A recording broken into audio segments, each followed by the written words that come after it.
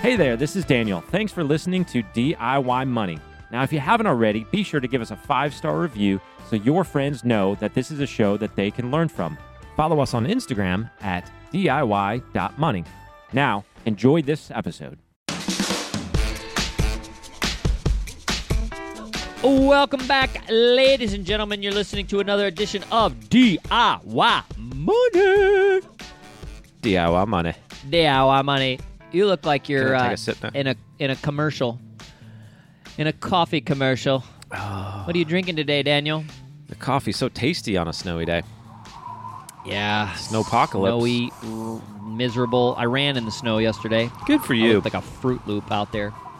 You probably did. Yep, I'm sure people were like, I think a woman videoed me. Like, I think I saw her in her whatever doorway, like shooting with her phone. Probably in case you died, she wanted to have evidence that No, you did I it think willingly. She was probably FaceTiming with somebody and being like, look at this idiot. What is he doing? How far did you go in the snow? 5 miles. Had to get my 5 in, buddy. Is 5 in the snow like 7. 10 Feels or something? like it. Yeah. Like they say with running on the beach or something like that? It's really not that bad. I mean, there's always tracks that I ran literally in the middle of the road because there's no cars, but there's a car every once in a while, but there's tracks you can run in. It's fine. It's fine. It's fine. Hey, a couple of housekeeping odds and ends. For some reason, our queue is predominantly filled with males. So females, interesting. where are you at? I try to mix in every question. I like to bring out a male and then a female, and a male and a female. And all of a sudden, all males. Where are the girls? So we got a couple in there, but I'm telling you right now, ladies, if you throw us a question, you're going to get bumped to the top of the queue by queue. Did you catch that? DIY Tribe on fire. Yeah, I'm looking back at the records. Disproportionate now. Yep. Can't have that. Nope. Let's see. GameStop sub 50. That's that thing's done. Au revoir, monsieur. GameStop. Bye-bye. What else? Other housekeeping odds and ends? I don't know. Let's just go to our question. What do you got? You got anything? Whoa. No. Nothing. Nothing. Dramatic Crickets. pause. I was trying to think of something. Oh, there. hit us I up don't on know. YouTube. DIY Money on YouTube. It's fun stuff. We got some good stuff going on over there. All right, let's just go right to our question. Who we got? Jared. Jared, what do you got? Hi guys, my name is Jared from Lancaster, PA, and I'm 30 years old. I've been listening to your podcast for a few weeks now and absolutely love it. My wife and I currently have $1,000 of fast cash and a 3-month emergency fund. The only debt that my wife and I have is our mortgage. However, my wife's father took out a parent loan for her to use for school. We do plan on paying off that loan for him. We currently make $100,000 and the parent loan is $65,000. Right now we are both contributing up to our employer's 401k match.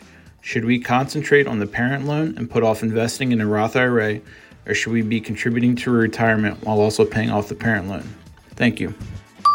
All right, Daniel, interesting. What do you say to Jared here? Yeah, well, I think the tough part is we don't really know the terms on this the parent loan for education. I'll tell you what the terms are. The terms are it gets awkward around Thanksgiving. I'm sure it does. But hey, it's a loan's a loan, a contract, whatever. They're paying it off, so that's whether that takes a year or 10 years, they're making payments on it. So parents are hopefully What is a content and parent loan? Was that a legit thing, or is this just like, hey, Dad, like can I a borrow parent some took money? out a educational loan.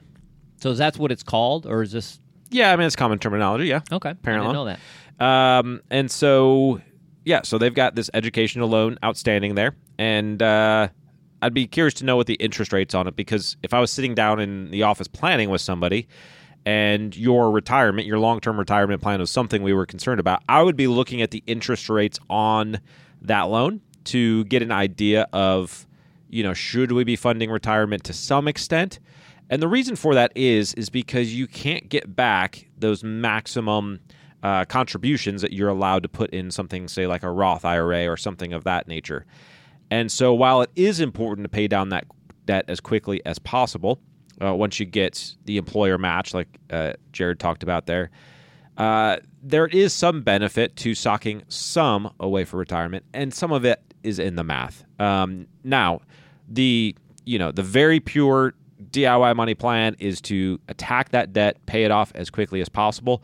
But when you're talking about income of $100,000 and debt of $65,000, there's going to be kind of a journey to get that debt down, and not funding retirement at all, not taking advantage of some of your Roth IRA potential contributions could be a hindrance in your overall plan. I would really want to sit down and run the numbers, see what that looks like, and balance those two priorities. Or if there's a way to go hustle, make some money, and get those paid off really quick, that would be the kind of option 2. So where are you? Let me tell you where I'm at. Go for it. And I'm not gonna waver on this. I might just always might be wrong. In 10 years, you look back and you go, Quint, that was dumb. But I'm gonna stick to this, and this is gonna be my mantra, because I've spent a lot of lonely time up on those roads, running in the winter and the snow and the ice, and I've been thinking and pondering about where we are as an economy and all these people that are asking questions and so forth. And I've come to the conclusion that the best thing someone can do at this juncture is pay off debt. Now, again, it's just my opinion. Mathematics doesn't say so, all right? Basically, if you look over the last 10, 15, 20 years, or pretty much any 10-year rolling history over the last 80 years, it's going to always tell you that investing is better than paying off debt. But I'm a big believer right here and now that the best thing you can do is to knock out the debt. Now, let's put that into some categories, okay? So the first foundation is contributing to a retirement account. This is a given, because if you can, when you first get a job, contribute at minimum 10% of your income, that doesn't include the match. Now, if you can contribute 10% of your income and get the match, that's great. That's wonderful. If you have to start with a lower amount just to get the match, and the cumulative amount between yours and the employer match is 10%, that's a good starting point. But you want to start to move that up every year or so to get to 10% on your own. I think that's a standard, real easy method by which you can say, look, this is a minimum amount we want to be putting away to at least put us in a good position in the future. Thereafter, it's my opinion, you pay off debt. Now, again, you can look at the math, and this is where I'll get pushback, and it's fine. But you're going to look at the math and say, well, if the parent loan is 2% or 3% or 4%, and we pay the minimum payment, why would we just put more on? Why wouldn't we put the additional amount in the Roth, et cetera? And the reason, in my opinion, is because if your general cost of living goes up over time and you still have a fixed debt payment, you could struggle paying your general cost of living. Now, what I'm opening here is Pandora's box about inflation and so forth, and I don't want to go down that road yet. We might do a special subject on that. But the reality is that if you can knock out that debt and leave yourself more disposable income to then decide where it wants to go, whether it's to your Roth or investment, et cetera, in my opinion, that's better. Now, again, you have to kind of judge and maybe strike a happy medium, because you could sit there and say, well, Quint, we're already saving 30% of our income, and, we've got ample excess cash flow. We live way below our means. Well, then maybe in that instance, it makes sense to say pay the minimum on the parent loan and put it into a Roth. Again, there's some caveats there. But for the vast majority of people, let me tell you something. We're in an environment, because of interest rates, that promotes borrow, borrow, borrow, debt, debt, debt. And the market, because of what it's done, only adds fuel to that fire, saying, oh, borrow, invest, borrow, invest, borrow, invest. And that's great as long as that equation plays out. When it doesn't, then you run the risk of making terrible decisions. Very, very poor decisions. What do I mean by that? Oh, the market goes through a 35, 40% correction. We just saw one last year. But ultimately, somebody says, well, why are we investing? We have that loan. That's dumb. We should just sell everything and pay off that loan. And you end up making a terrible decision because you're staring at debt. So again, in my opinion, I think you should prioritize, number one, make sure that your general retirement accounts are being funded up to at least 10%. If you can do more, great. Number 2, ancillary income, pay off the debt. It's just my opinion. Take it for what it's worth. It is good. Wow. It's good. Get anything else? No. Sounds like we're in the same ballpark, not totally on the same base, which Yep. is okay. Yeah, I'm just, the more and more I think about people today, especially in the environment that we're in, consumer debt level, $14 trillion. Mm-hmm. And it's rationalized away because somebody says, yeah, but discretionary income over and above debt payments is at all-time highs, meaning people have more money than ever right now. I understand that until we see one of two things happen. We see expenses go up or discretionary income fall because of higher unemployment. One of those two things. And then your equation is blown up. It's not even tweaked. It just blows up in your face. Yeah, and that equation doesn't happen in a vacuum. So if discretionary income goes down, then companies' earnings are going down, which means that unemployment kicks up, and then we go into a recession. And your market So it's a domino portfolio is effect. down. Yes. Absolutely. Pay off debt. Pay off debt.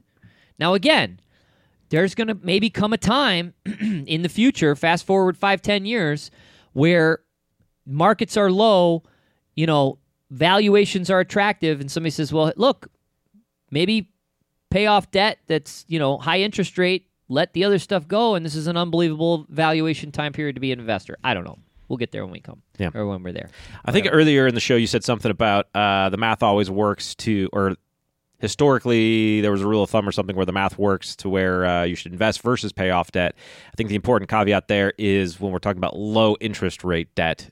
So Yes. if you are chucking money in your Robinhood account or your Schwab account or your Fidelity account, but you've got high interest credit cards, higher interest student loans, the kind that you usually see with master's degrees, stuff like that, that's probably not going to be an equation that generally will work out for you at all. When we're talking about that equation, that's more of the under 5%, I think that people are referencing. So that's home mortgages, really low costs, sort of the subsidized style of student loans, maybe some auto loans that are in the 2 or 3%. But that's not our recommendation, but that's kind of what that math is referring to. Yeah, that's a good point. Good caveat. All right, let's wrap it up. Great question. We will send you your $25 Amazon gift card, Jared. All he did was send us a voice memo to podcast@DIYmoney.org. Podcast@DIYmoney.org. Remember, friends, the secret to wealth is pretty darn simple. Live on less than you make. Invest the rest. Do it for a very, very long time. Make it a great one.